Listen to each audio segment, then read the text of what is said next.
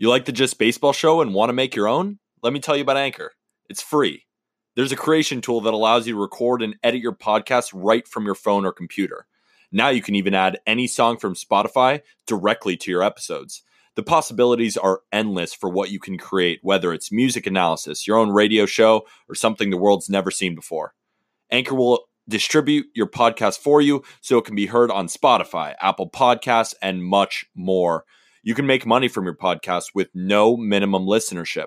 It's everything you need to make a podcast in one place. So download the free Anchor app or go to anchor.fm to get started. And Bonds hits it high. It's a deep. It is high. Here comes the hook. Got him. 20 strikeouts. He ties the major league record. Freeze hits it in the air to center. We will see you tomorrow night. The impossible has happened. Big fly. Ohtani's on. Towards the corner. It's back. It's gone. Welcome to Slam Diego. Wednesday, December 22nd. It's the Just Baseball show. I'm Aram Layton. He's Colby Olson joining us again. You're in the fold here a lot more now. You're basically like the number one alternate, like sixth man off the bench, Tyler Hero, if you will. Colby, thanks for being on, and we're gonna talk some Reds prospects because this is something we've talked about a lot together. Hunter Greene versus Nick Lodolo. We're gonna talk about that a lot, but we're also gonna go through the system as well. But the Hunter Greene Lodolo conversation, you and I have talked about so much, and I'm really excited to kind of get it on record and have some people kind of share their thoughts with us about it.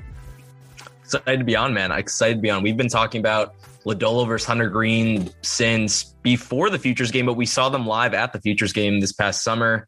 And that was a big topic of discussion because we saw Lodolo and went, is this guy really, is he the best pitcher in base or in the minor leagues? Maybe. It was a conversation, right? Like, and then Shane Baz came in. But that was the crazy thing is we were looking at what Lodolo is doing. I was like, you can't find a better lefty than this right now. I mean, there just isn't one. But before we get into that, what do you think of the Tyler Hero comp? Are you okay with that? Tyler Hero, that's fine. You're going to give me the hard time with the Tyler Hero slander I was giving you earlier in the year. Maybe more of a Patty Mills. Patty Mills. Oh, you'd rather be Patty Mills than Tyler Hero? There's no song about me yet. Yeah, exactly. Jack Harlow song, and you're in business. I actually thought that was going to be the beginning and the end. As a Heat fan, I was like, oh my gosh, this is why. It's all getting to his head. It's over. But he's back. But I had to always throw that in there. Jack always throws in a little basketball in the beginning. I figured Colby's first guy off the bench, is frequent on this podcast, getting buckets every time, Tyler Hero.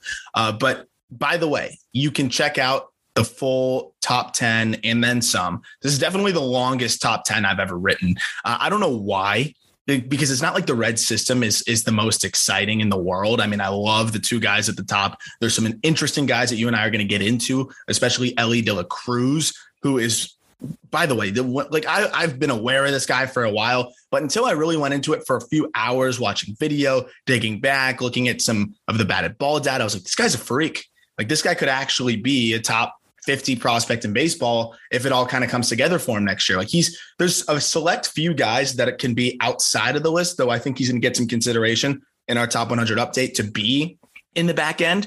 But there's a select few guys that are not on the list that I could be like, yeah, they might just skip 50. They might go from just not on the list to top 50. And as crazy as that sounds, there's some players like that because they have all these tools. We just haven't seen enough. And then they put it together and it's like, okay, he's skipping 50 guys, and De La Cruz could be that guy. But we got to start with the pitchers. And by the way, the write-ups are embedded. The article is embedded in the description of the podcast or in the description of the YouTube, depending on how you are consuming this podcast. But we got to start with Nick Lodolo. And this is my number one guy. And I really was a bit surprised, Colby, because I didn't think it was as much of a debate, I guess, than it seems to be. I didn't get any pushback from Reds fans. I just got a lot of, wow, really? And that was surprising to me because I think as far as we're concerned, and it's not an indictment on Hunter Greene, it just seems like Nick Lodolo is just very far and away and clearly not only the best pitching prospect in that system, but one of the best pitching prospects in baseball, period, and has the combination of the upside. And I think I said it in my write-up.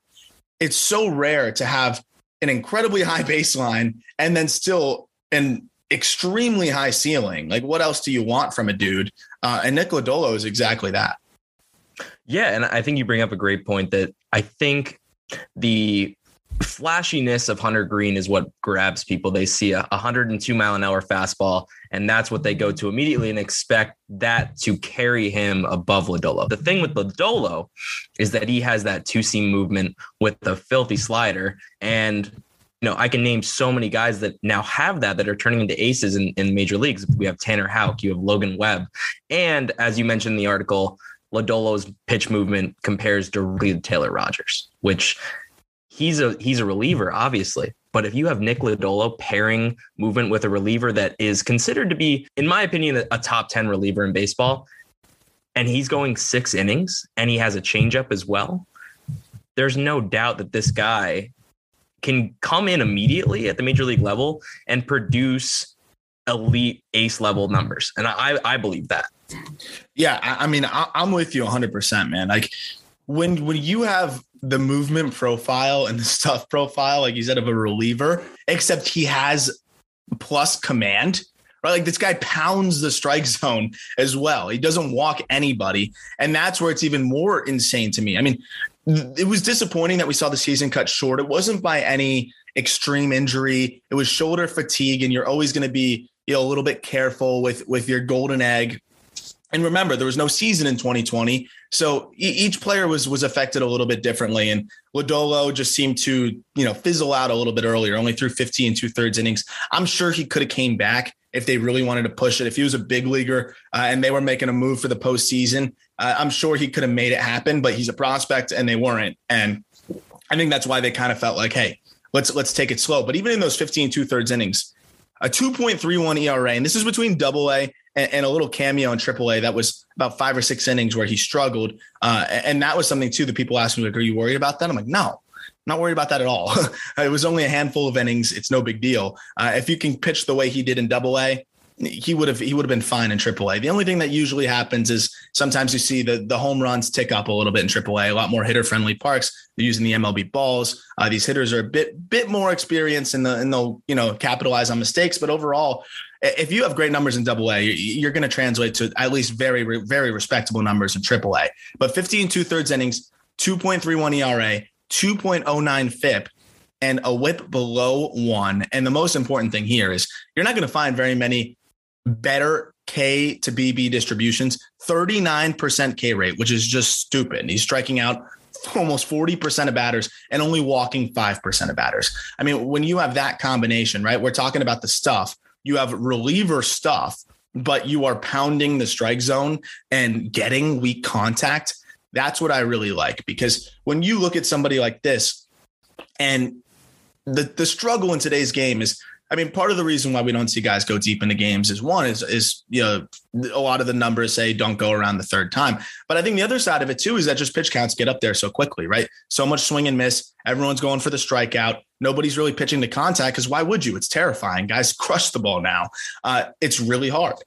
But having a guy that can kind of get out of certain hitters counts and get out of situations and stretch out their outings by getting ground balls early in counts, like that's where you get the Sandy Alcantaras of the world that can go 7-8 innings that are so rare in today's game. And I feel like Lodolo can be that little duality there where it's, great stuff, big swing and miss, but also can pitch to some contact with that two-seamer you talked about and get outs. Can you talk a little bit about what makes his arsenal? You touched on it a little bit, but what makes it so hard for these guys to hit? Is it the way he's able to locate it? Because for me, I have my thoughts on it. But we talk about tunneling, the two-seamer going this way and then the slider going this way, the way he's able to command it. What else kind of stands out to you as to how he's able to get so many swings and misses on top of the ground balls?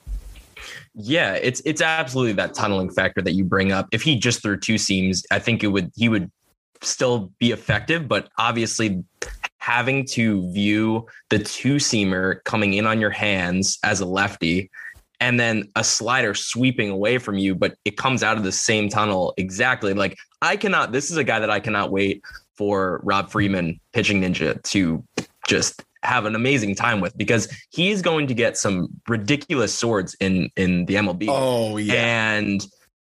But the other thing, going back to the ground balls, the reason I love Lodolo so much is I was talking about this with you before the pod, and Great American Ballpark is basically, it's not on the level of Coors Field, but it is close to being on the level of Coors Field, where it is impossible to pitch in that park. And I was looking at some of the home road splits so we have Sonny Gray, for example. He has a 4.89 ERA, 4.73 FIP at home. He goes away a 3.44 ERA, 3.2 FIP. Then you have Tyler Molly. I get corrected on that all the time. Tyler Molly, I guess. I went on a Red show, and then I was like, I've said his name so many times, but it wasn't until I was on the Red show I was like, oh no, am I going to get roasted here? Tyler Molly. Anyway, continue. Point stands. Whatever. So he has a 5.63 ERA, 5.16 FIP at home, 2.3 ERA, 2.76 FIP on the road. That's crazy. So what I found there, though, is that Luis Castillo has the opposite splits. At home, he has a 3.18 ERA, a 3.42 FIP.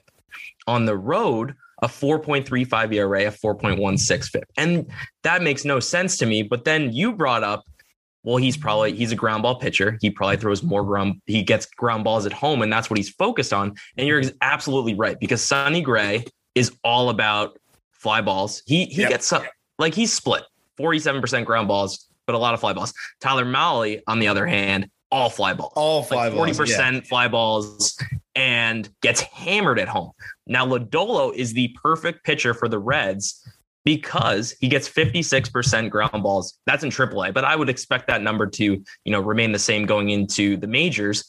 Hunter Greene is the opposite. He is a fly ball pitcher, and I think that's just something to add to the narrative of he might struggle a little bit in Great American Ballpark. And if he was pitching for another team, he might have the advantage of, okay, he's pitching in Comerica Park or somewhere else where fly balls are not as, the value of pitching at Great American Ballpark is tough. Yeah. And that's the thing that it's a great segue into Hunter Greene here, because, Hunter Greene has generational ability, and you have, though, at the big league level, a little bit of an example of who pitches well there and who doesn't in Cincinnati, the same way that you get in Colorado, which is even more extreme because you got to find a very rare couple people that can pitch there. Like you were telling me a couple weeks ago, like German Marquez is just built for Colorado, and that's why they may never let him go. Like when they get somebody that can pitch at altitude, they'll never let him go.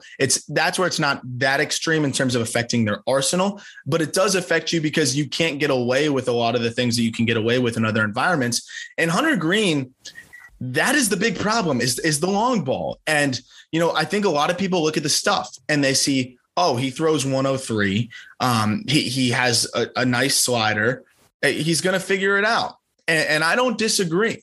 I don't disagree at all, because context is also important with these guys, right? And Hunter Greene is still a top 20 prospect in baseball. He's still somebody that I'm extremely excited to see continue to develop. But in relativity here, I just don't see how you can go with him over, Nick Lodolo. But one important point on Greene is that entering this season, not only had he not pitched at the professional level since 2018, he had only had about 72 innings under his belt professionally. I know it seems like he was drafted forever ago, and he kind of was, but he's still only 22 years old. He was drafted second overall in 2017.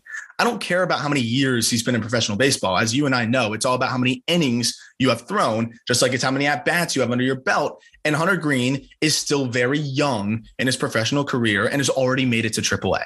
So this isn't us saying that Hunter Greene isn't going to be great. Heck, he could end up being better than Nick Lodolo, and that wouldn't surprise you or I at all, right? But I think the most important note here is that we're ranking prospects as to where they are now and also projecting their future. Lodolo, to me, is guaranteed to be that solid, at very worst number 3, I think is you got a very high chance at a number 2. And of course, a good shot at being an ace if he puts it all together, even more so. Whereas Greene, we still have some wider ranges of outcomes just because he has not shown us enough yet. And he hasn't even hit the 200 inning mark, or might just be encroaching on the 200 inning mark in his professional career. The big thing here with Hunter Greene is, like you said, the long ball. Keeping it in the yard is the struggle. And this was a guy that it was really fun for me to dive into, because I'm sending you info on his fastball and I'm like, why is this getting hit out so much? It's not as flat as people make it out to be. It does flatten out sometimes, but I felt like people were really knocking on the quality of the fastball. And it's not really as much that, as we were talking about it. It's really the fact that he throws it 66% of the time. I mean, when you're an experienced hitter, and this is where I kind of got into it with Greene, is I was like, okay, if I'm facing Hunter Greene, what's my approach? Well, first of all, I'm not catching up to it no matter what. But in a world where I can catch up to 103, which all these guys can, what's my approach? And realistically, I'm just selling out for the fastball, because I'm looking for the fastball middle and, maybe a little bit above belt high. And I know that there's a 2 in 3 chance. There's like literally a 2 out of 3 chance that he's going to throw that pitch. If he doesn't, it's going to be a slider. I'm going to take it. If he locates that slider for a strike, I'm sitting fastball again. If he locates a slider again for a strike, guess what I'm doing? I'm still sitting fastball. Hunter Greene is not going to locate. Very few pitchers in baseball are going to locate 3 straight sliders. And that's the problem for Greene, is that he only has those 2 pitches right now. He did not throw anything else last year. I think he only threw 86 changeups out of 1,200 pitches. So when you're able to play the percentages like that, guys are just hunting fastballs. And even if it's 103, harder it comes in, the harder it goes out. And he misses over the middle at times. He gets that arm side run back over the middle. Guys aren't missing it. And that's why 11 of the 13 home runs he gave up last year were on that heater. And as we were talking about with Lodolo, he flourishes because of tunneling. I think Greene suffers because he doesn't tunnel. The slider does not tunnel well with a 4-seam fastball. And you talked about the changeup, how it's developing, and that could be a plus pitch for him. And I agree. I think that could be a plus pitch for him.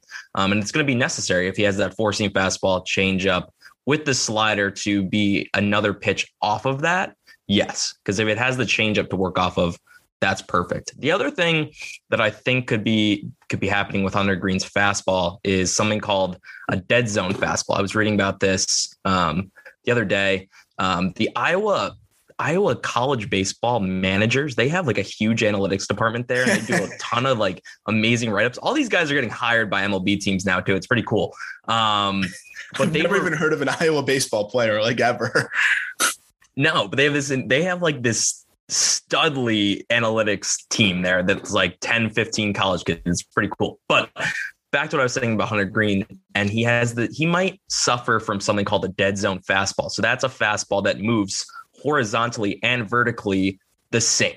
So if it has 10 inches of vertical break and 10 inches of horizontal break, that would be a dead zone fastball. And if you're like 1 inch off, 2 inch off, that can also impact it. So I think that's something else that he's suffering from. The fastball is hittable because it's moving the same way vertically and horizontally. And it often, if you're not working down in the zone, if you're working up in the zone and you're a fly ball pitcher, that can really hurt you. And I think that's what Hunter Greene's dealing with right now as well. Yeah, 100%. And again, like, that's why it's one of those things where, I mean, Jacob deGrom, his fastball and just his stuff period was not always this can't miss type of pitch. Like he was less than a strikeout per inning earlier through his professional career. And this is not to say that Greene is going to be Jacob deGrom, and it's probably not even fair to compare him to him, but in terms of velo ability and that kind of thing, I mean, there's not that many guys that throw 99 on average that effortlessly. I mean, he would have been the hardest thrower in Major League Baseball last year over deGrom. If he's able to command it a bit more, then maybe there's not as much pressure for a third pitch, but I think he really needs it. When you talk about the movement profile, that's something that, again, you just got to throw. And the more he does that, I think the more he'll realize, like, okay, I need to tinker with the fastball a little bit this way or tinker with it a little bit that way. And that's the scary thing about Greene is he makes one slight little change and the floodgates could open and it's over. And that's why, you know, when we rank these guys, it's like, I think on our top 100 prior to the update, which was done in the middle of last season or towards the end of last season, It's Lodolo 14, Greene 15.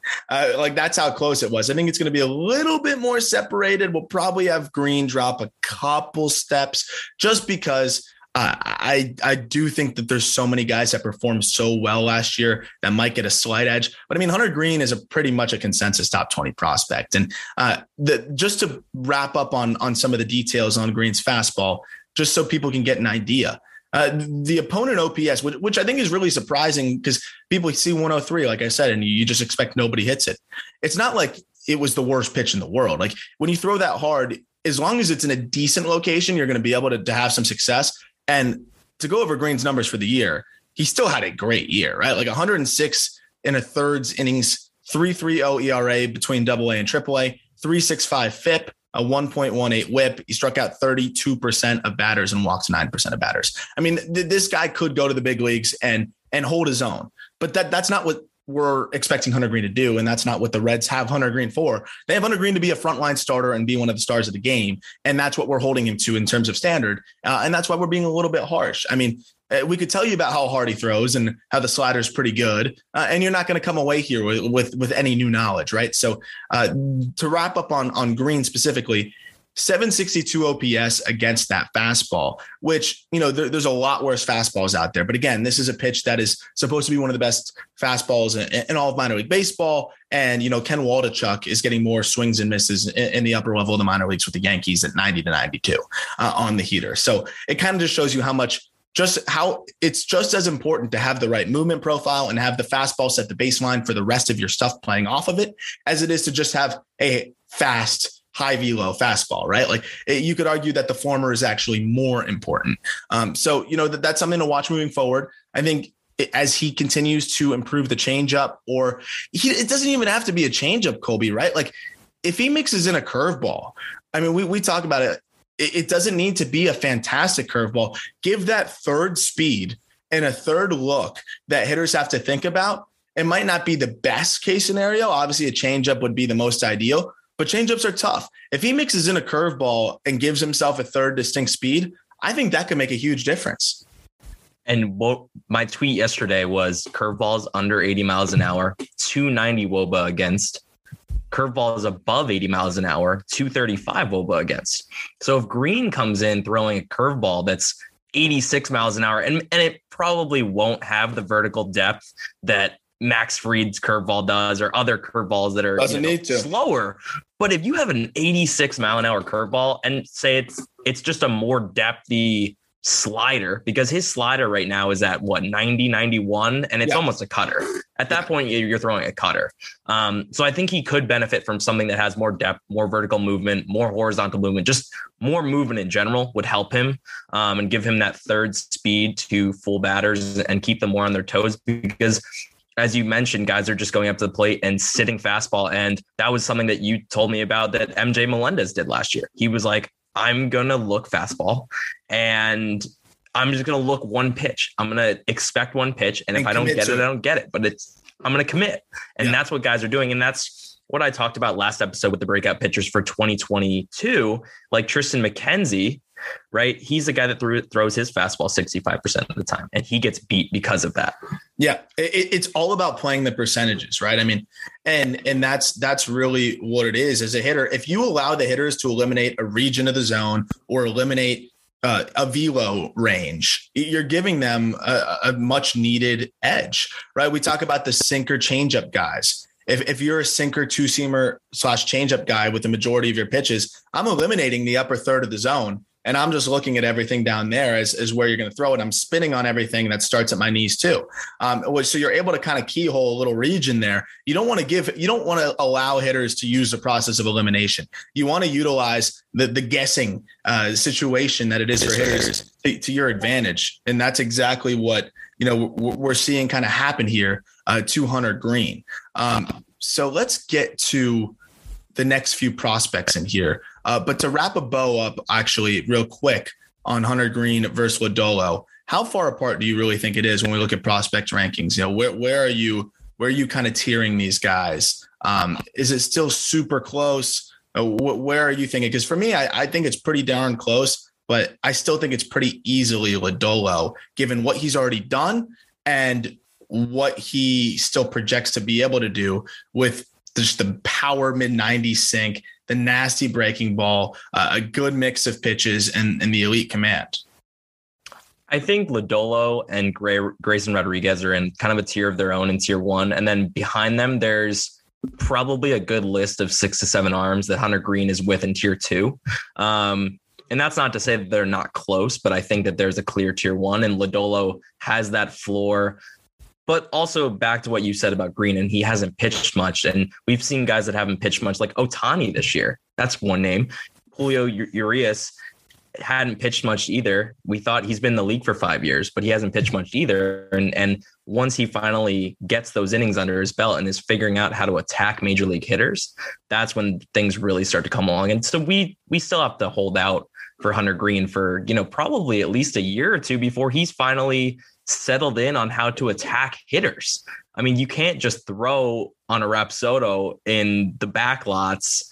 That's great to develop your pitches, but you have to do it against real hitters too. Yeah, and I'm sure, when he's throwing on the Rapsodo, everyone's like, whoa, it's 103. Great job, Hunter. And look, it's even moving a little bit. You're good. You're fine.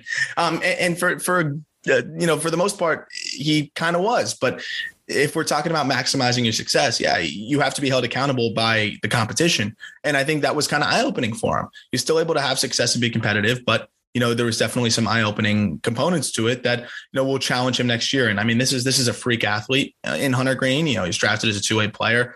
I'm more than confident that he will be able to figure out how to throw a third pitch, and then it's going to be much different. I'm also more than confident, that the command is going to continue to improve a little bit too, because this isn't high effort fastball, velo. This isn't high effort stuff here. He's going to be able to, I think, come into his own and start dotting up a little bit more too. We saw that with DeGrom. All of a sudden, he's able to pinpoint where he throws it because it's a low effort heater, and the less effort, the easier it is to repeat it.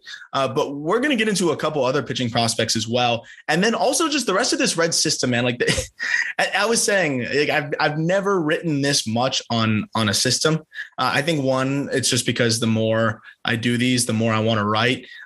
But also there's just so many like weird cases with some players in here where I felt like I just had if I did not write enough, I felt like I wasn't properly conveying my opinion, because when you look at some of these players like Ellie De La Cruz or even Austin Hendrick, because I knew people were going to be like, why is Austin Hendrick so low?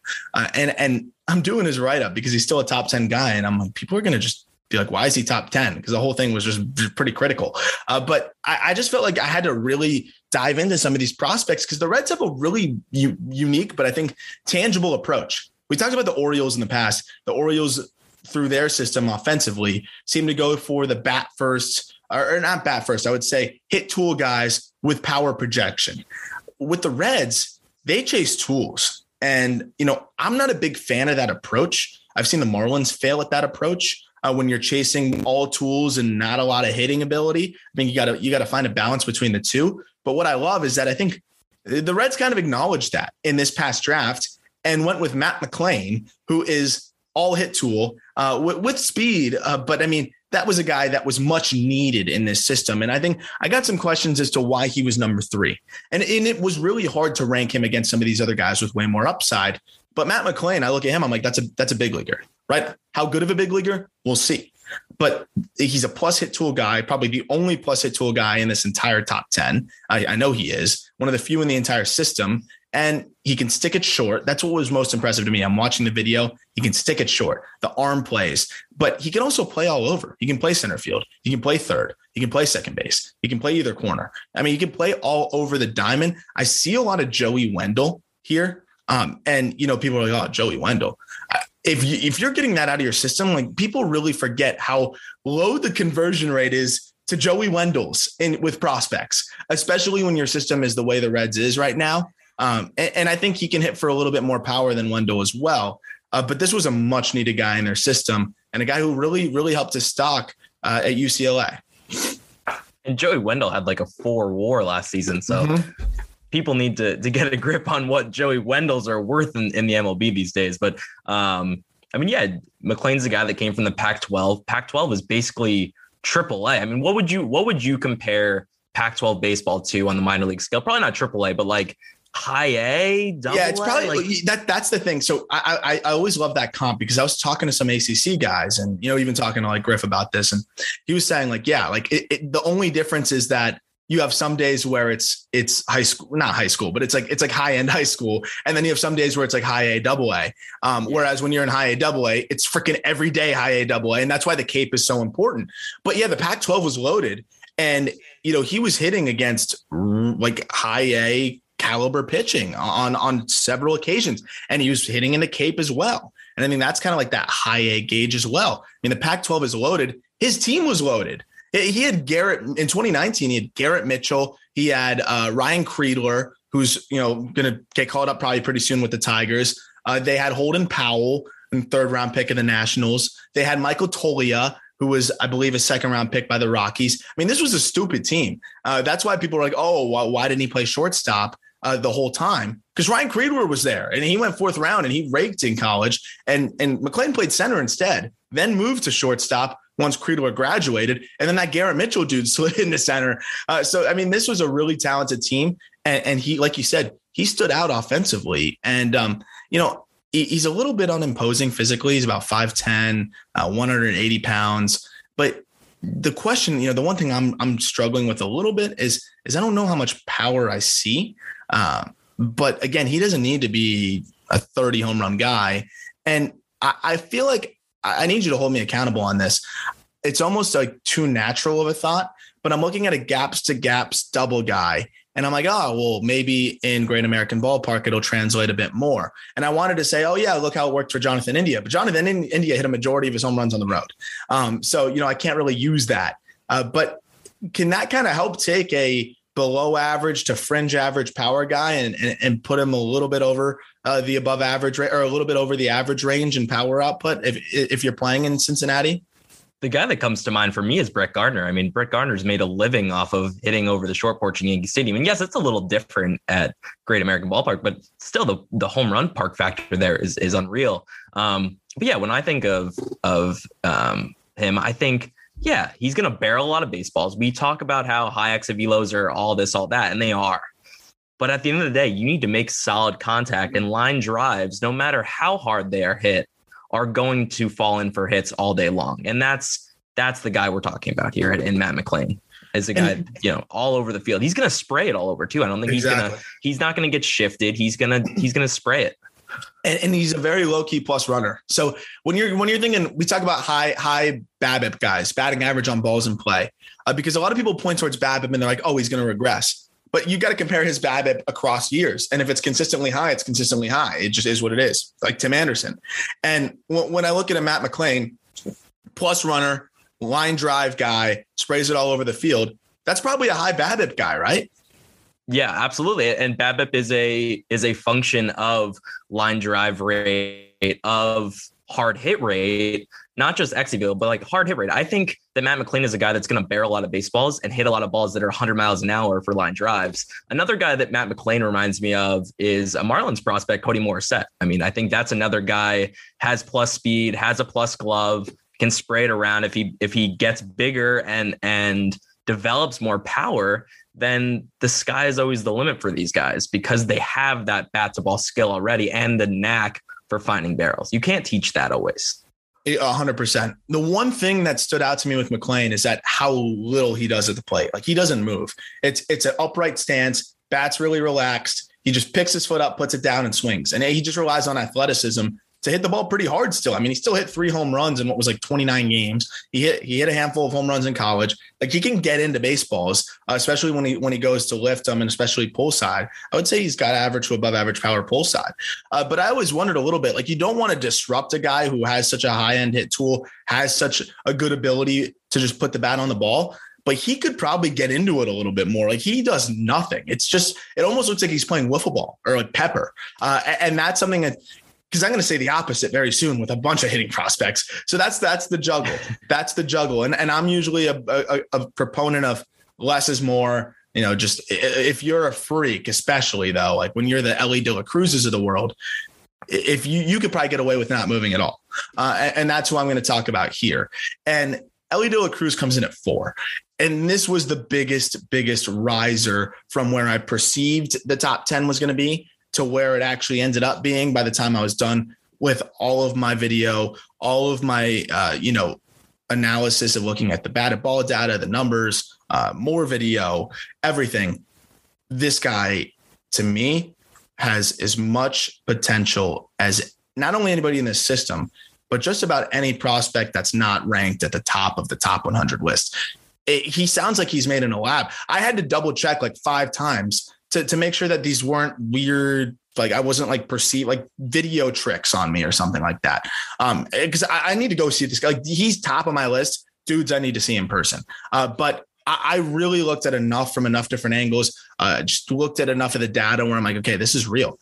De La Cruz has a lot to prove, obviously, but he is legitimately 19 years old, a switch hitter who's 6'2", 150, which is nuts.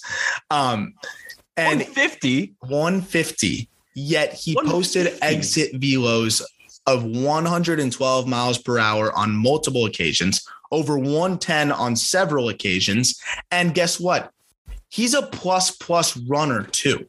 And that one I'm positive because I was watching him motor on multiple triples and he's 6'2", but his legs, I think, are 5.5 feet of his entire body. Like, he's just like 3 steps to first, 3 steps to second, and they're moving quickly. It's Slenderman running down the base path. I swear it is the craziest thing you'll ever see. So you pair that with, okay, plus raw power, right? I mean, like, if he's putting up 112s and he's the same weight I was in 8th grade, which I've added about 15 pounds since then. So it's not like I'm much bigger now, but my point is, like, he's the same weight I was like in middle school. Like, this guy has a lot of room to fill out still. And I think he'll still be able to carry it with his athleticism.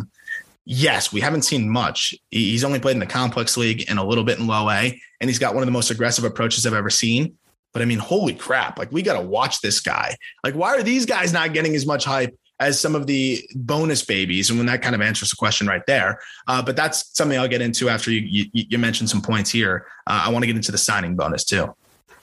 I don't know what points I have here besides, my God, those tools are insane. And a guy that this reminds me of is Brendan Davis, a guy that you love, is like these lanky dudes that haven't filled out yet, but have already shown that they have the tools to hit 112 exit velos. For reference, I'm 6'2", 195, and I can, there's no way I'm hitting exit velos above 95 miles an hour. So it's just insane to me that guys have that disconnection in their swing, that they can get the power to hit 112 mile an hour exit velos without that much weight. Can you contextualize for the listener a little bit? I mean, I'm not expecting you to be like, oh, this is the X percentile, but how rare 112 is in the minor leagues. Forget age, forget that he's 19 and a twig. How rare is just 112 period in the minor leagues? I wouldn't even say how rare is 112 in the minor leagues. The way to contextualize that is how rare 112 is in the major leagues. I mean, most guys in the major leagues cannot hit a baseball above 110. And a lot of guys fall into the bracket where they're around 105 to 107 as their max. So when you're talking about a guy that's 19 years old and he's already at 112, if he starts drinking some protein shakes and getting in the weight room, which I hope he's doing right now, that is going to hopefully guide him into the 115, 116 range. And that's the range where if you're at 115, 116, you're in the top 5 percentile of all major leaguers. So right. Crazy. And there's something I'm going to get into. Like, I'm definitely really interested in studying this a little bit more because there's a little bit of it's almost counterintuitive. It's almost like a catch. I don't even know what the proper description of it would be, but you want to be short to the ball. You don't really want to be armsy with your swing. But a lot of these guys who are lanky and can stay short seem to produce the most insane exit velos. We talk about De La Cruz. We talk about Brendan Davis. How about O'Neal Cruz? I mean, O'Neal Cruz is the lankiest dude ever, but stays short. And I think there's something to be said about these guys with long arms that stay short and go to long. And it's just this natural explosion through the ball. That's going to be another little case study I'll do because there's definitely something there. And he's another guy that has the ability to stay short. we're not even mentioning the fact that he's a switch hitter, and the swing from both sides is really solid. He's one of those guys with a big leg kick at this point, and I don't think he needs it. And you can see when things aren't all on time from the right side, his big move is, okay, if I'm feeling rushed, his front side flies open a little bit, because subconsciously your brain's telling you, if you're feeling rushed, I need to get this thing out of here. I need to get my hands out of here. And that's where your hips fly open a little bit. That happens from the right side. From the left side, not as much, which is good. We see a little bit of him wanting to go get it at times on breaking balls. But overall, I think the swing is not bad given where he's at. The exit velos are really good. And he's a plus runner, and he's got a big arm at shortstop, because people are asking me, is he going to stick it short? Yeah, I think he is. And even if he doesn't, he's going to play third. He's got like a plus arm as well. This is kind of the tools across the board that people were talking about with Jason Dominguez, except he just doesn't have this physical imposition, but he's hitting the ball harder than Jason Dominguez did the whole year.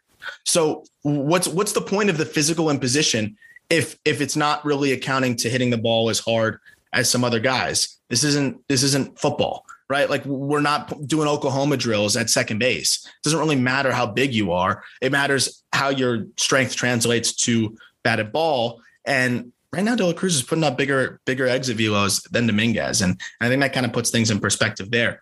What do you think he was signed for, Colby?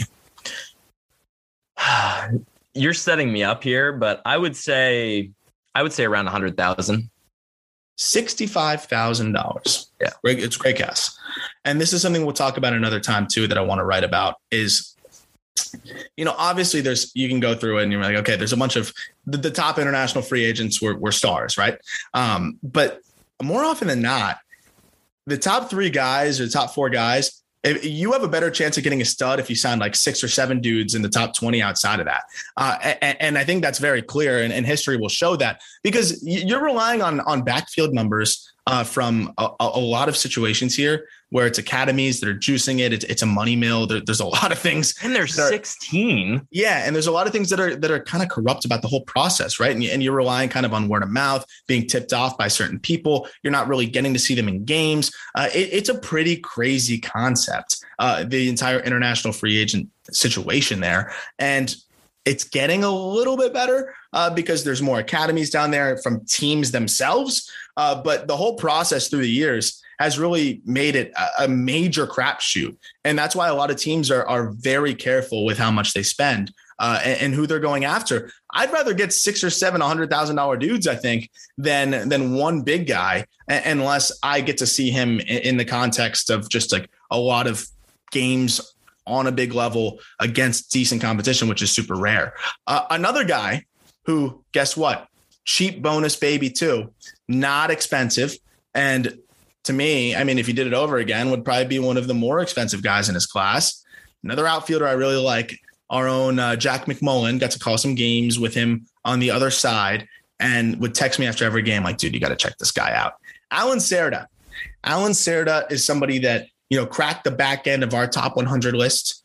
So that kind of gives you an idea of where De La Cruz might be in the top 100 update, right? I mean, if Alan Cerda cracked our top 100 list and De La Cruz is ahead of him now, it's a good chance De La Cruz is going to crack the top 100 list in the update.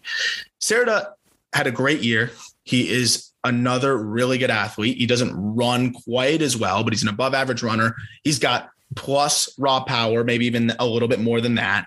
He really produced between low A and high A. This was his first look above rookie ball. And he made some adjustments with his swing during the year that I really liked. Once he got the promotion to high A, much more in his back hip, a little bit wider, much more incorporated with the lower half, and he can spray the ball all over the field. He's just still learning to kind of trust that he can do that. But between low A and high A, 250, 361, 523 slash line, 17 homers, 54 extra base hits, 34 WRC plus, 29% K rate, 11% walk rate.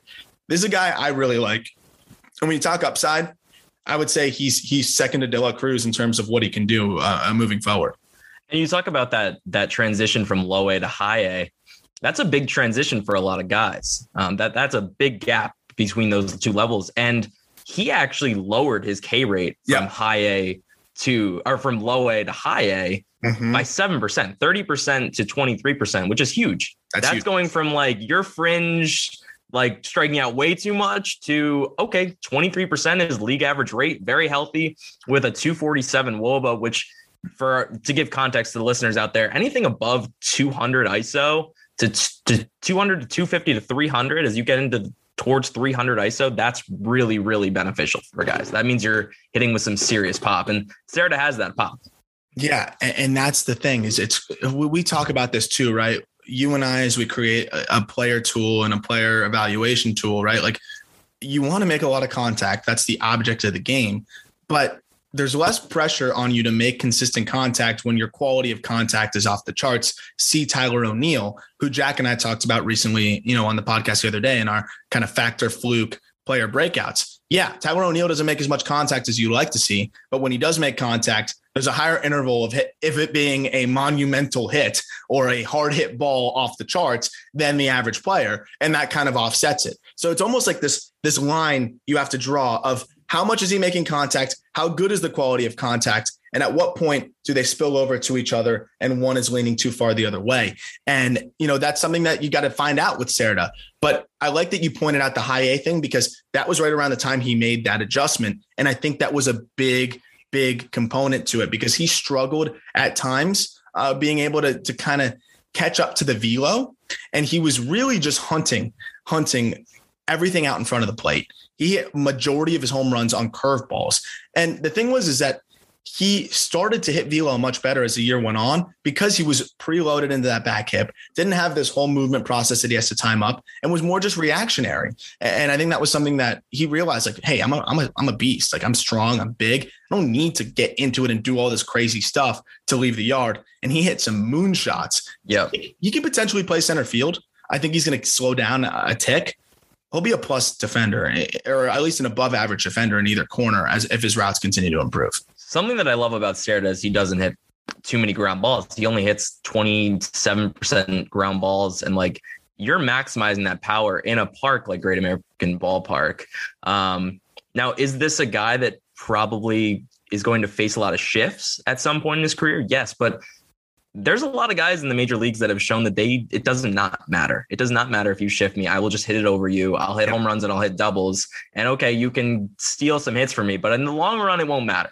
So I think that's a guy, Cerda's a guy that's going to happen to, which is fine. I think it's fine. I'm glad you mentioned that, because that was something I was thinking about. I'm like, yeah, like he's going to want to always go pull side. But what I was really amazed with is I'm watching a lot of these home runs. I'm watching a lot of these swings. And when he really wanted to, or when he was kind of forced to, he went yard oppo. Like he can let the ball travel. The path account allows for it. And the ball's carrying to right center field. And I bet you when he gets to Great American Ballpark and he hits some balls that he thought were not leaving the yard to right center and it leaves the yard, he's going to be like, ooh, I can get used to this.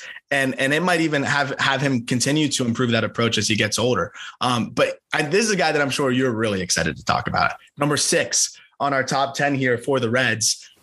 This was another one that this probably delayed the Reds prospect top 10 by a day. Graham Ashcraft, we had to talk about him for a minute, because he just didn't quite make sense totally. And so he was one of those guys where if you just look at the surface, doesn't make sense. We had to dive into it even deeper, and he's fascinating. With him comes a little bit of bullpen risk.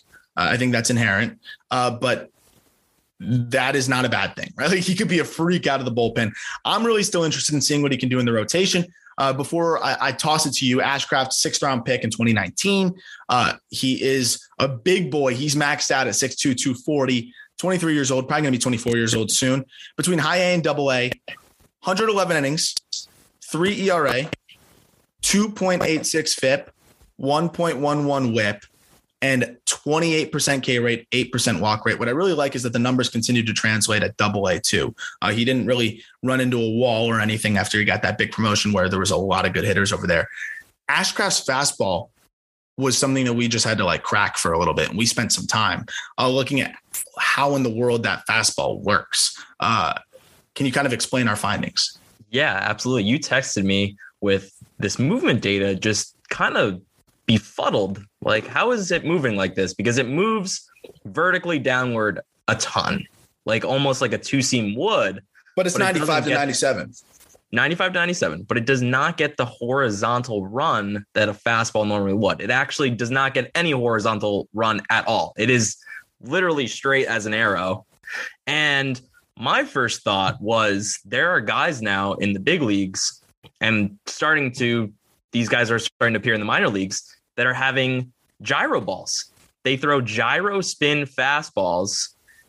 And Daisuke Matsuzaka, a guy that came over from Japan and was a gyro spin guy. My dog is appearing on the podcast as well. Oh, there we go. There we go. For those on YouTube, a nice little look at the dog. I like it. But another guy in the bigs that is a gyro spin fastball guy is Phil Maton. I don't know if you know who Phil Maton is. He was traded from the Indians to the Astros. He's a reliever, but he has a gyro spin fastball, and the whiff rate on that fastball, 37%. So the gyro spin, when you hear it, goes, well, that's not conventional, because what we think is you want the spin efficiency. You want 99 to 100% spin efficiency, which means it's moving perfectly backwards. This is the opposite. It's spinning like a football. That's what the gyro spin is. And so that's what Graham Ashcraft has, which is interesting. I am always in love with pitchers that do something different, and Graham Ashcraft is a guy that's doing something different, and it's throwing hitters off.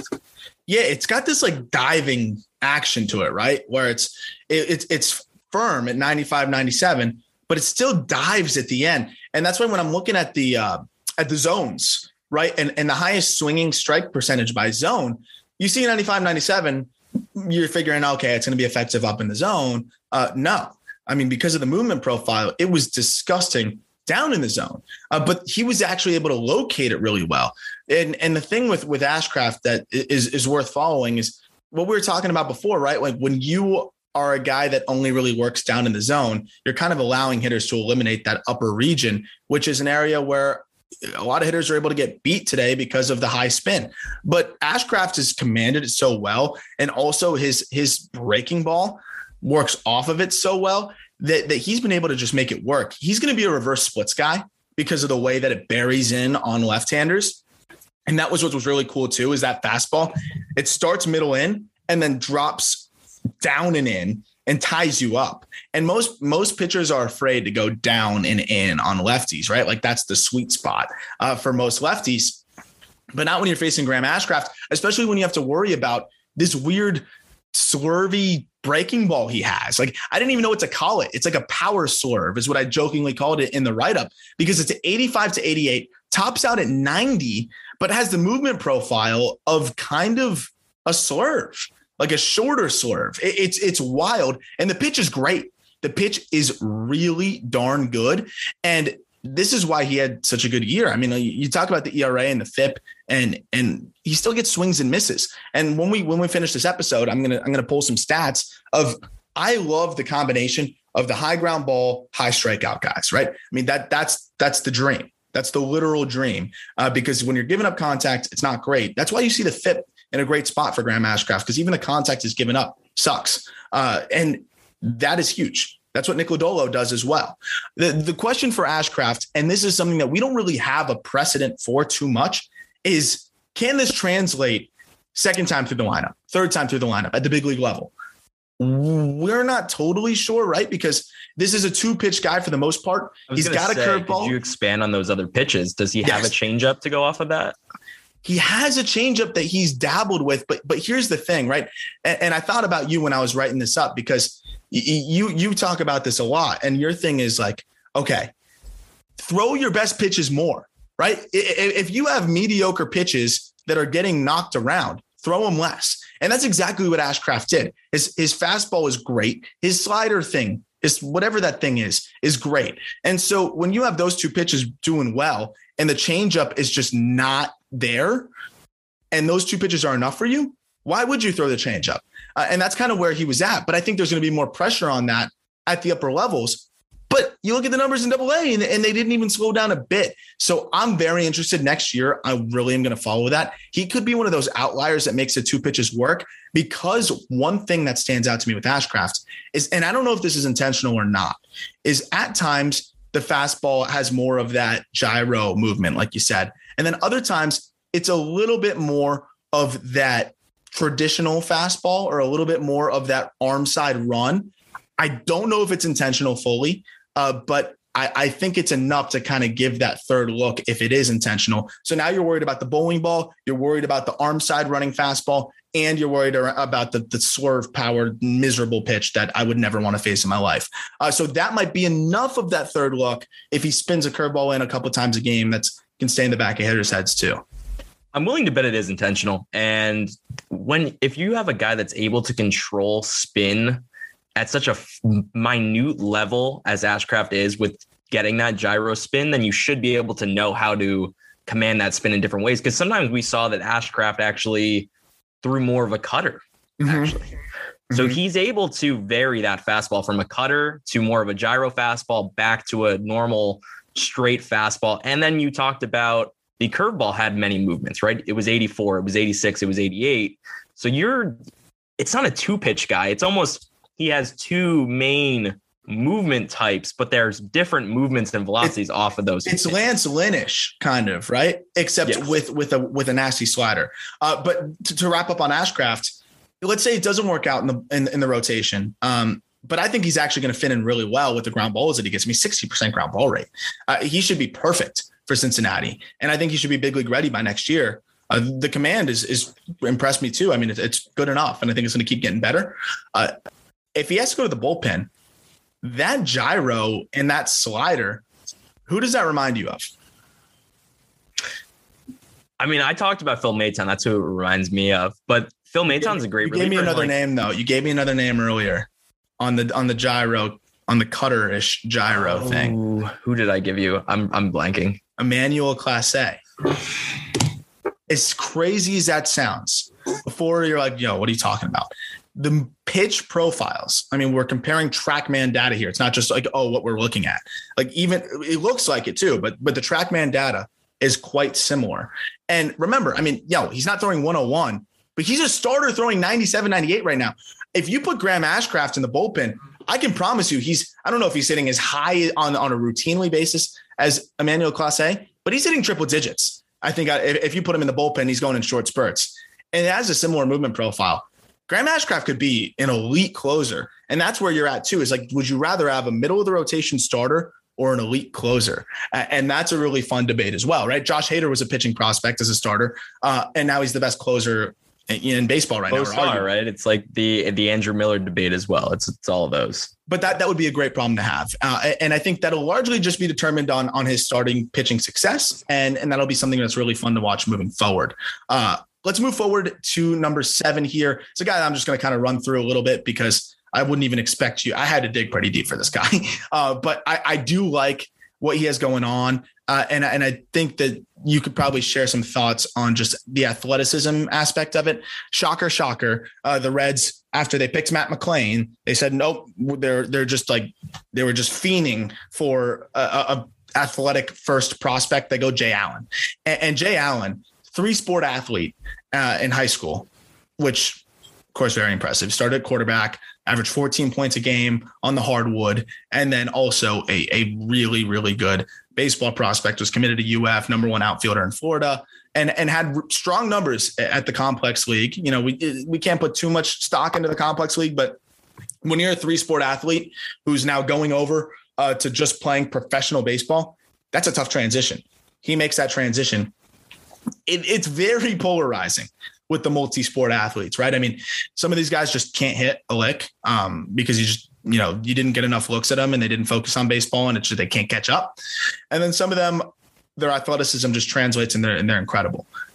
I think Allen could be that guy because I was really impressed, even though it was 19 games in the complex league. I'm watching his swing. Like this swing is further along than Austin Hendricks was in the draft or even now.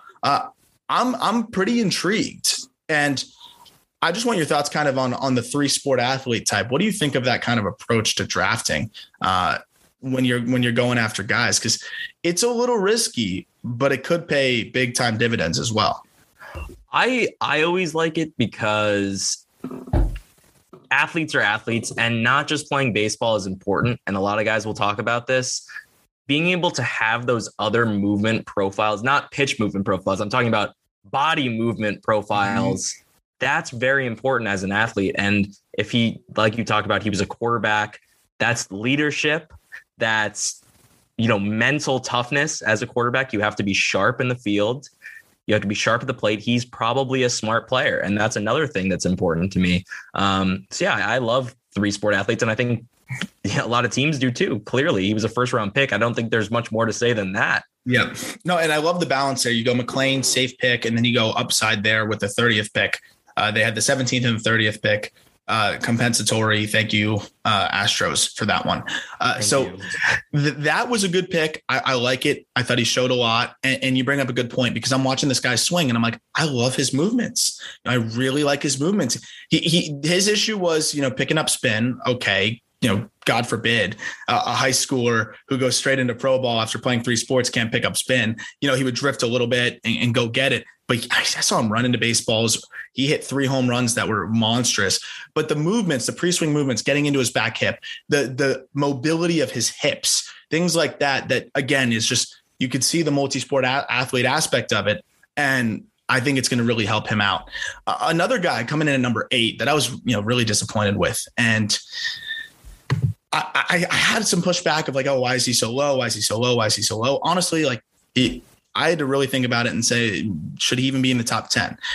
My conclusion was yes, because he's so young, and similar to what we were talking about with Hunter Greene, even though he hasn't achieved success, one tweak and it could kind of come together for him. He needs a few tweaks, but that's the thing. Austin Hendrick, his swing is so bad right now that if he makes a couple changes, it could change everything.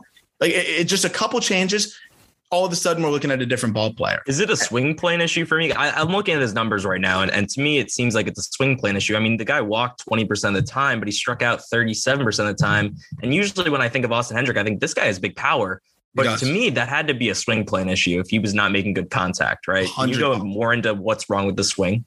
100%. It 100% was. And that was the thing, is I'm watching this guy swing, and his bat speed's crazy bat speed. I mean, he's the type of guy that, like, in the finish of his swing, he's like whacking his own back because he has so much bat speed. But he grew up in the Pittsburgh area. There's not a lot of good baseball up there. And there's not a lot of challenging baseball up there. I think he was even saying the average pitcher he faced in high school when he was drafted was like 78 to 79 miles an hour. So you can't fault the kid for that. But remember, I mean, if you have otherworldly bat speed, you can get away with all the worst movements pre-swing in the world, and you're still going to hit nukes. That's exactly what he did. And he struggled a little bit in the summer circuit and some of the showcases. And still, off of the tools that he has, plus arm, good athlete, crazy raw power, he gets picked 12th overall by the Reds.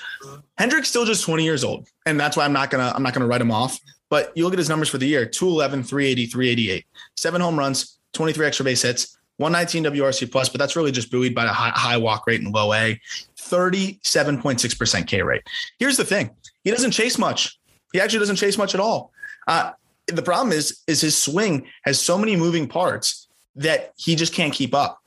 You go pre-swing, there's a leg kick, there's a huge barrel tip, and then it's barrel tip to arms. So it's a really armsy swing. And you look at Barry Bonds, you look at a lot of these guys, they really let their body take control, and they keep their arms pretty close and try to just be as direct as possible. If you cast your arms out, it's impossible to control that, right? Like imagine holding a weight out in front of you and you're trying to control that. It's too hard. The closer you are to the body you are, the more control you have over your barrel. And you look at Barry Bonds, he almost keeps it like close to his body the whole time. And that's why guys are looking to inside out things. Like you put the bat to your belly button and drop it at home plate, you have plate coverage from right there. And I think that's something that a lot of hitters don't realize is you drop the bat from your belly, from where you stand in the batter's box, and let it go, and you have full plate coverage. So you don't need to cast your arms out so much. But Hendrick starts with his hands up high, tips it over. And when your hands are like that high and that tipped, first thing you're thinking is, let me get this out of here. And I'm trying to get my arms out there. And when you cast your arms out, you slow down. And velo was a problem for him. I think I had the exact numbers here. Yeah, here it is. 125 against fastballs 93 miles per hour and above. Man, that's what everybody throws as you get to the upper levels. You that's can't hit 125. 93. Yeah, that's literally the average of the major league level. That's not going to fly. and we saw the exit velos at 110. We see the bat speed. He's a guy that like could rest the bat on his shoulder and just basically swing like Matt McClain, and he's still going to have above average power. So that's why I don't want to write him off yet. But if you could tell by my whole breakdown there, that's just the tip of the iceberg of some of the issues he has with his swing. At least he does have good pitch rack. But at the same time, it's a little concerning because he's just not hitting baseballs, period. So I feel like it was fair to put him here because he can still turn it around. He's still only 20 years old. What do you think about where he kind of stacks up here in the top 10? I won't take it personally. I think it's totally fine to put guys above him until he proves that he deserves to be moved up higher. And he's only 20 years old. And so in your next update, you're not going to feel bad. If he goes off this next season, you're comfortable with going with him from 8 to number 2 if he deserves it, I'd love it. I don't think people should be too angry. I think people should just say, okay, he struggled a little bit. The tools are still there. We're not saying that. He just needs to make some fixes like a lot of minor leaguers do. But being 8th in the system is not a bad thing. No, it's never a bad thing to be in a top 10 list. There are a lot of minor leaguers out there. Exactly. And you might be wondering like, oh, well, then why'd you go with Jay Allen? Well, Jay Allen's swing presently can play. So I'm looking at that swing. I'm like, that plays. We'll see if it translates. But when I saw Hendrick swing, I'm like, that's not going to work. And then it didn't work. So I need to see him make a tangible adjustment before I bump him up. Allen hasn't proven to me that his swing doesn't work yet, and he needs to make changes. And he's also more athletic. Chance to stick in center field. That guy's going to get an edge. If Jay Allen struggles too, and we have a decent year from Hendrick, then we'll reevaluate it. So let's round out this top 10 real quick. And then we'll go through a couple names to watch, starting with number 9 here, and then we'll go to number 10. Rhys Hines, who I know that's probably a name you're familiar with a little bit because back when you were writing Fish Stripes with me, you probably saw his name come up a bunch because Marlins fans really wanted him. He fell quite a bit because of some swing and miss concerns. I mean, this guy's 6'4", 220. Ended up getting a big overslot in the second round because the Reds are addicted to toolsy guys. That's just clear. And Hines has crazy power. Another player where the context is important, right? Yes, he was drafted in 2019. Yes, there was some swing and miss this year. He struck out 29% of the time. But he had 3 professional games under his belt before this season. I mean, that's nothing, right? Like he's played 3. He didn't play. He essentially never played professional baseball before the season and got the start right into after a handful of complex games went to low A. If it weren't for missed time with a bad knee, he probably would have gotten the promotion to high A. I thought he hit pretty well overall, man. Like this is the one where I think I might have, I still am thinking about it. I'm like, is he too low? 259, 332, 542 slash line, 12 home runs, 29 extra base hits, 126 WRC plus, 29% K rate, 7.5% walk rate. Big time power. He's kind of your classic power versus whiff prospect, but he gave me some reason to believe that the power could prevail in the future. But when I look at power guys, man, and swing and miss power guys, when they don't walk, I think it really kills their outcome or outlook, I should say, because walking, how much pressure does that take off of a guy who doesn't make a ton of contact, right? Like how important is it to walk for these types of hitters? So important. I mean, Joey Gallo is making a career out of walking right now. Yasmani Grandal made a season out of walking. He walked 26% of the time last season, which is the highest since Barry Bonds. And I think he hit under 200 and still had a WRC plus of 160. So yes, walking is extremely important. My one question with Rhys Hines is, can he play defense? And I haven't seen him play defense. You can probably give me more light on that subject because the bat to me looks great. Or not great, but he had a 263 ISO in low A with 10 bombs, a 120 WRC plus, which looks fine. It looks fine. I think first pro he's still season. 20 years old and looks like a bat that has the ability to develop. But can he play defense? Because if he can stay at third base, that's going to be huge. If he has to move to first base, we always talk about if you're going to be a first baseman in the MLB, you have to hit at a well above average rate. And that's why those guys get overlooked so much. And that's the really important point. And that's the reason why he's not higher, right? Because I think he can be an okay third baseman from what I've seen. I mean, I only had so much to look at. What I do like is that he does move well for a 6'4", 220-pound guy. He has a big arm. I think worst case scenario, he could accommodate a move to right field and be okay out there. So that's what gives me a little bit more optimism. There's another guy that I'm ready to bump up. I would say that 2021 was a net positive for him though, because he showed me probably better contact ability than I thought. And he also hit velo pretty well. So I came away encouraged. But like you said, I mean, where he ends up is very important. If he goes to first, even if his numbers are strong, it's just too hard. I mean, we can find you so many prospects that are first base only that just get overlooked because it's just too hard. I mean, the odds of those guys hitting at the major league level that they like to the clip that they need to hit is just very slim. Hines is a guy I'm watching closely though. I like the adjustments, the simplifications he's made to his swing. I think that he definitely took steps in the right direction last year. He's going to start in high A, and let's see how he accommodates that jump because he crushed fastballs, pulverized them.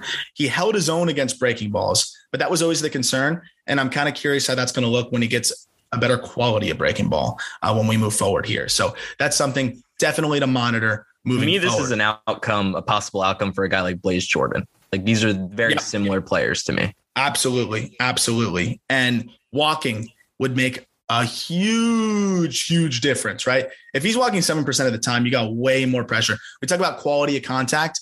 Hines is up there with, isolated power on contact.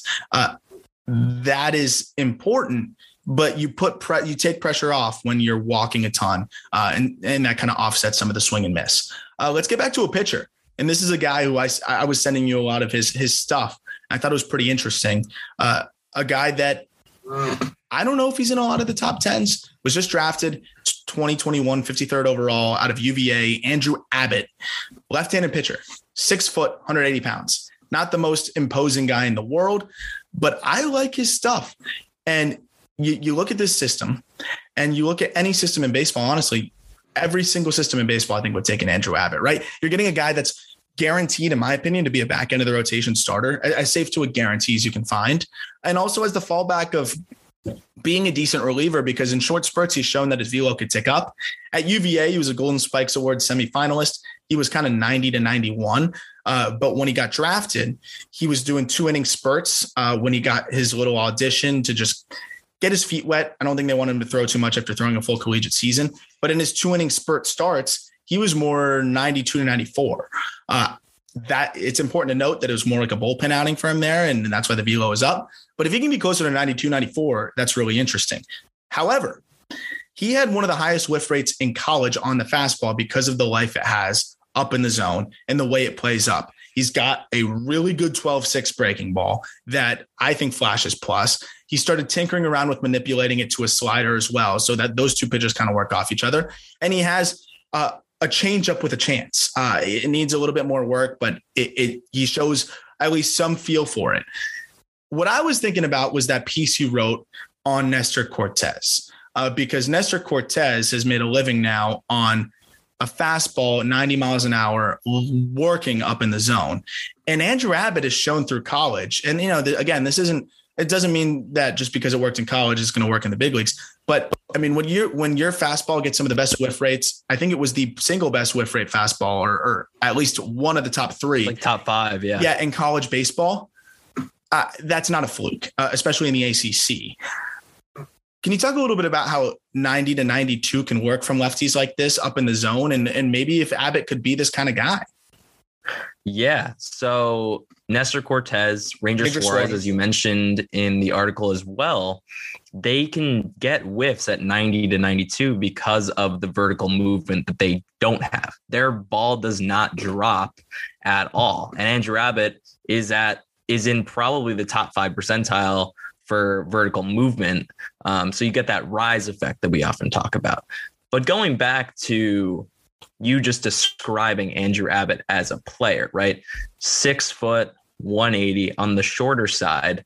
He has this electric, low release, because he's short, fastball with a lot of life, a nasty 12-6 breaking ball, and a developing changeup. That sounds a lot like Jack Leiter. That sounds a lot like Jack Leiter. And that's if Andrew Abbott's even a little bit like Jack Leiter from the left side, I'm not saying that he is, but that just sounds a lot like that. And those guys are getting a lot of interest these days. We talk about something called vertical attack angle, and that is the angle at which the ball is released. And so a higher vertical attack angle will be a ball that's released like above the head. Mm-hmm. Now, Andrew Abbott has a very low vertical attack angle, which allows him to get that rise effect, and hitters just do not pick up the fastball for that reason. So I'm very interested in this guy. And you brought up that this red system has probably not just 10 interesting guys. This red system has probably 40 interesting guys, because remember, this was a minor league system and a minor league pitching system that was led by Kyle Baude from Driveline. Like this, it was Driveline to the Reds, and like that had a lot of influence, right? But obviously Baude's not there anymore, but he did a lot of good things for this pitching system in terms of them bringing in guys with interesting, intriguing tools and things like Andrew Abbott, where you're seeing low vertical attack angles, high spin, all of that stuff. So there's a lot of interesting guys here. Yeah. And it's funny you bring up the Leiter thing. It's that type of stuff profile.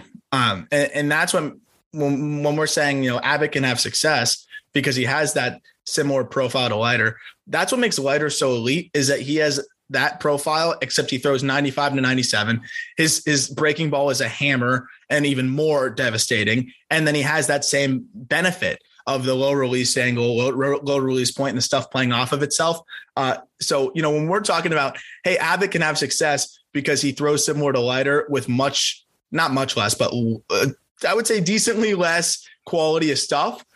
That kind of shows you how sick Leiter can be, because I mean, that's the crazy thing about it. But I see a lot of that like Suarez similarity too, where Abbott can get creative and change his arm angles a little bit. And I think that's why he's tinkering with that slider, because the slider is from a different arm angle. And, you got to get a little creative, but I think there's some pitchers in baseball that are showing that it can work. And I'm really excited to follow Abbott. A few names to watch moving forward, which we added in the bottom of the article. Ivan Johnson, switch hitter, big time power for his size, plus runner, struck out 30% of the time because their system doesn't have enough of those guys. But I do think Ivan Johnson is interesting, looked good in the Arizona Fall League. Matt Nelson, interesting catching prospect that they drafted in the compensation round out of FSU. Had 7 home runs in his collegiate career, 74 games prior to that, then launched 23 home runs last year. So interesting guy to watch. The thing with them, with the Reds, is they develop catchers pretty well. I mean, Stevenson, Barnhart, like they've developed their own guys pretty well. So that'll be interesting to follow. Not to put you on the spot, have you looked much at Lyon Richardson? Because I felt not. So yeah, I felt like I was trying to talk myself into liking him. Don't love him, but he's definitely enough to watch. I have one guy that I want to mention to you because I'm seeing a lot of people really get hyped about him in the Red circles in terms of what he could do if it all comes together. But he never really had any, and this is Bryce Bonin. He never really had any success in college baseball. Kind of got knocked around and then still was drafted in the 3rd round because he's a data darling. And I mean, just listen to this stuff though, real quick. And then we'll kind of wrap up there. 96 to 98, 2,450 RPMs, 21 inches of vertical movement, and 7.5 inches of horizontal movement on the fastball. Most people just heard a bunch of numbers and we're like, what? But for you, like, what does that mean on that fastball? Because that sounds pretty lively. It's lively for sure. Minus 4.5 vertical attack angle. This is the guy that was at Texas Tech? Yeah, I think he's another one of those Texas Tech guys. Yeah. So, which is funny because none of those guys pitch well at Texas Tech, and then they end up being good in pro baseball. It's so funny. Which is good. I mean, I like the development system of the Reds, and if he has other pitches, then he has the pedigree already. He was a Texas Tech guy. Even if he didn't pitch well in college, they don't always pitch well. You don't know what's going on with them. Some of them have injuries. There's fluke things with pitchers. You just never know what is really going on. But yeah, Bryce Bonin, I remember him when he got drafted. I remember him in college being a top guy. So that's a good guy to not have in your top 10 and just be sitting there like, okay, he could break out one day and be in your top 5. Yeah, absolutely. And I think he's probably going to be a reliever type. His slider's nasty. And, he's got that fastball too. And that could be a nice little piece there. another guy that just kind of adds to the fold here. This is not as bad of a system as I thought it would be. I thought it would be more middle of the league, maybe back half of the league. They're probably towards the 12, 13 range, maybe a little bit better than that. To wrap up on the entire episode here, where do you think they stack up? I mean, it's hard when you don't have everything in front of you. That's why people keep asking me, where does this team stack up? Where does that team stack up? And I'm kind of like, hey, I love the question. I'm not even saying I have an issue with the question. It's just, I can't answer that until I properly write up every single system, because this is a perfect example. As I dive deeper in and look at the depth, it's not as thin as I thought it would be. It's a top heavy system, but there's more guys that I look at and I'm like, that guy has upside. That guy outside of their top 10 has upside to join their top 10. And when I look at all those guys, I'm like, this is a better system than I thought. 10 to 12 range, maybe 13, 14 range. That sounds about right? I would put them somewhere in the middle, but as you talked about, this is a system that has a lot of, lottery ticket guys. Yeah. A lot of lottery ticket guys. And that's good because at the end of the day, lottery tickets do hit. And if you have a system, maybe get a lot of them. And they do. So if you have a system of 30, 40 lottery ticket guys, you're bound to hit on some of them. And I don't know what's going on exactly with the Reds player development system right now, because they're kind of going through a reshaping of that. But I really did like what the Reds were doing there for a long time with their player development system. And I thought they were a smart organization, and smart organizations are able to tap into players that other organizations cannot. So that is always a plus thing. And I still think the Reds are a good player development organization. So yeah, I would put this system somewhere in that range, in that 12 to 15 range comfortably. Yeah. I didn't used to have a ton of confidence in them developing hitters. And then, I'm seeing Jonathan India come out and start to hit. I'm starting to get a little bit more, Stevenson comes out and starts to hit a little bit. There's some more reason for optimism. I love the McLean pick to offset some of those lottery tickets. I think you got to have balance throughout your system. And I would probably like them to go, they're probably going to go arm in this next draft, because all of a sudden Lodolo and Greene graduate. And now you're like, okay, who's up next? But I'd like to see them go with some more college bats too, probably in the future. But I like the system. I think it's solid. I don't think it gets enough love, and it's definitely not bad. But by the way, a little teaser for the future. If you enjoyed this episode, we are well on our way to launching the Call Up, which will be my prospect show on the Just Baseball, and what we call it, the Just Baseball Podcast Network, I guess. And we've already talked about your fantasy show, which will be on the horizon as well. We're excited to keep adding shows to what we have going on here. Obviously, that won't take away from what I'm doing with the Just Baseball show. It's more so just moving Locked On MLB Prospects, which I've been doing for a couple of years now, over to our network. And I'm really excited to be doing episodes like this a couple times a week. Keep an eye out. We can't figure out exactly the art for the Call Up. Like, I wanted a bullpen phone, but I'm like, okay, that just looks like a telephone. How do you even know that's about baseball? And then everybody and their moms has the freaking podcast mic in their logo. So I'm not doing that. So I'm kind of bugging out about it a little bit. But we should be ready to rock and roll come January, and it's going to be a loaded guest list. That's all I'll say. Maybe a couple names that we already mentioned in this episode that will join the show. You should put your face on it. Yeah. Oh yeah. That is one of those crazy moves. Like, getting to the point in your life where it is beneficial to your podcast to put your face on it. Like, that's when you've made it. I haven't made it. So I'll do a silhouette maybe. But yeah, I don't know. I don't know if I'm there yet, but any ideas, feel free to DM me. Hey, you want to help me with my podcast art? To hell, I'll pay you if I like it.